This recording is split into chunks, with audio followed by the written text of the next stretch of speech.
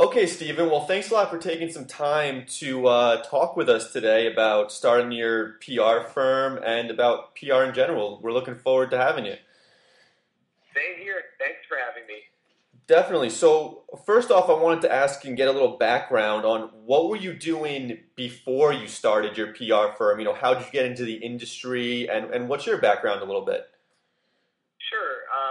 Well, I never really knew what publicist was when I was in high school. I guess it was kind of natural for me. I used to, I guess, I don't think it's around much anymore, but back when, there were cassette tapes and bootleg recordings of concerts, I used to record, concerts or trade them with people over the internet. So I would mail it out and somebody else would mail me a copy. And, it was everybody from Tori Amos to Fiona Apple and, on and on. So I used to do that, and that was, enjoyable for me. And then I started to record albums that I liked and pretty much give them to people in my class, albums artists that I liked. And I guess I was naturally promoting them, so I didn't realize until my father said, you should be a publicist. And I said, well, what's that? And he explained it. And then pretty much that was the end of high school, and I went right into college studying communications and PR, and realized that I enjoyed it because it was, a good combination of creativity and business.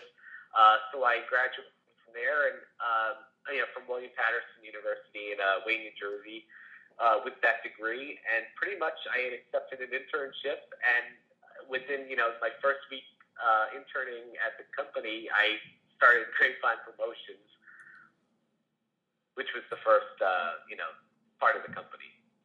Oh, wow. So you said within the first week, so did you work in the with the company at a 9 to 5 job for a long period of time, or did you quit pretty quickly? It was actually very quick.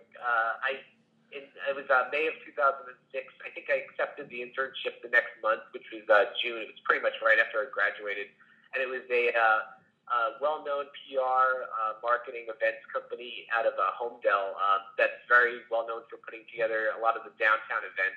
So I was interning there, and within my first week, I started up It used to be called Grapevine Promotions, but it then changed to Grapevine PR because I had taken on an independent musician on the side called, her name is Sylvia Pilar.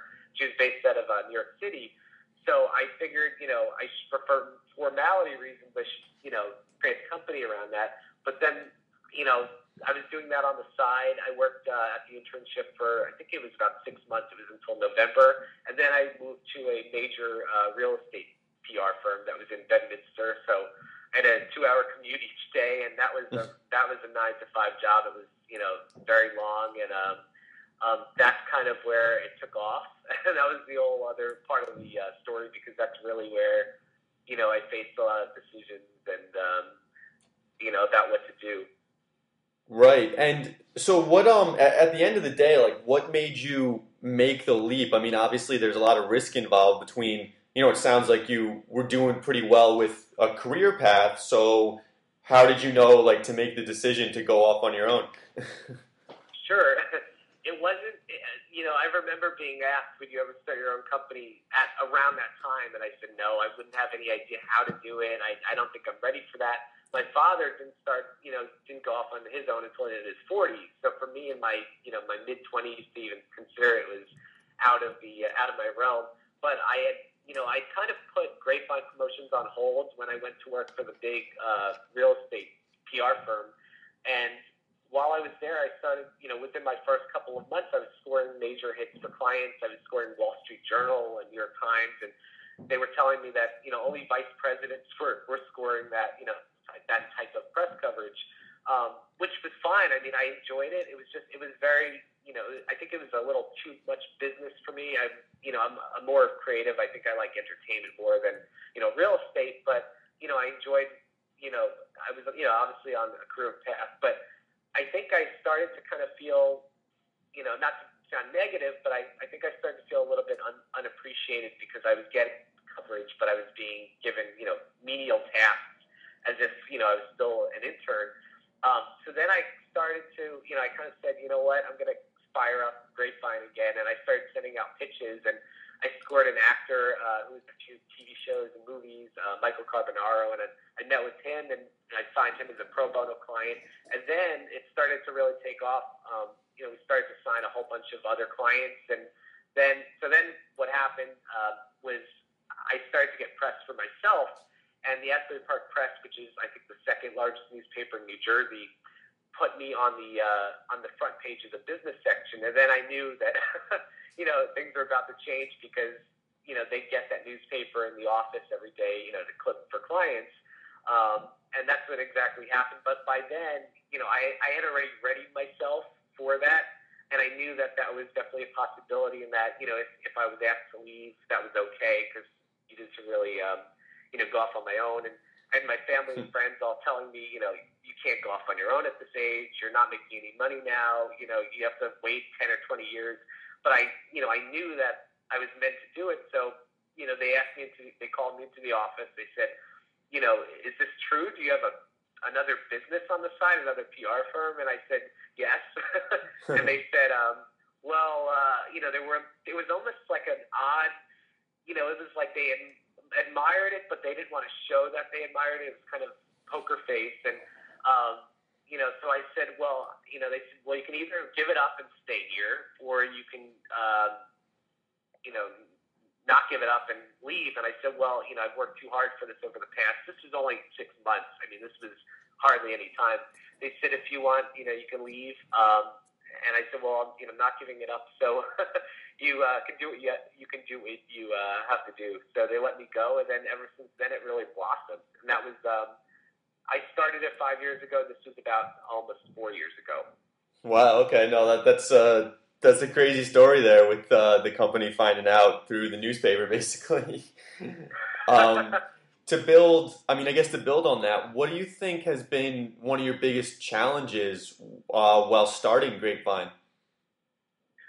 Would you say challenge before I was starting it, or now that it's really been cemented? While it's up and running, what kind of obstacles in growing the business and just fundamentally have you run into? Say a couple. The two biggest obstacles are obviously the economy, because pretty much as we started to grow is when the Great Recession, as they call it, hit, and we were actually very lucky. I think part of it's because of the LA bubble. It didn't really affect LA too much because it's such an entertainment industry town, and also it did finally hit Grapevine. Mid-year last year, where we finally started to see that people weren't spending money. They didn't want to part with their money as much, and that some clients had to cut back. So that was definitely a big obstacle. But with that said, we've profited every year over the year before, which is a blessing. Considering a lot of businesses don't even make the first year. And the second obstacle is, I guess, learning how to deal with clients who are I would say toxic. Honestly, we're blessed to have, so many great clients, but we've also, just like any business, come across some, who haven't been so great, who, I'm not going to name any names, but, we've definitely had to face we've definitely had a lot of learning experiences from those, but, that has helped us grow. So, nice. Thankful for it. And I wanted to get into, I guess your expertise a little bit here. And if you maybe had a couple, a lot of the people we deal with are early stage entrepreneurs. A lot of them don't even have the money to invest in a PR firm yet, hopefully in the future. But what are some maybe basic tips that any, a small business, or maybe they're an up and coming actor, they can do for themselves for PR? Sure. PR is an interesting field because it's something that, I wouldn't say anybody can do. Obviously, you have to go to school for it and you have to learn it. But it's something that you can kind of do yourself if you teach it yourself. So it just takes a lot of time. I would say think about stories you have that you really think will sell. That it can't just be anything, because it has to intrigue the media. But really think about angles that you think would interest the public. And then, even if you send, you just do a little bit of research on publications or media outlets that you think you would fit in, whether it's, local to where you're based, or, about your industry, and start there. Start at the smaller publications and work your way up, and really, tell them exactly what you think is interesting, as long as it is interesting. And if it is, most of the time they'll take interest in it and probably cover you. And then really you just use that. I call it the snowball effect. You start out small. You start without a name. You start small. You start to build up press coverage, and then you use that press coverage to parlay it into bigger outlets and bigger from there. So I'd say anybody can do PR. Obviously there's a skill to it, to be able to write well. Depends how well you can do it, but it's just a very time-consuming type of service. Right. No, I think that's definitely some great tips. And I guess to wrap it up here, do you have one piece of advice for young people starting out today, maybe looking start their own PR firm? What is one thing they can take away? Absolutely.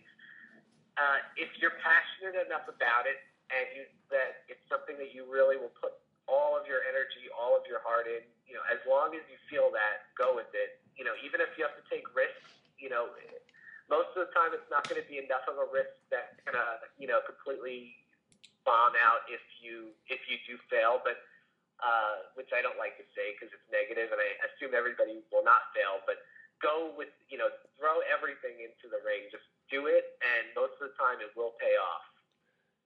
No, that's great. I think that's some great advice there, Stephen. Well, that's all the questions I had for you. I don't know if there's anything you wanted to mention that we didn't touch on. No, I think you got most of the gist of it. But again, I can't emphasize it enough.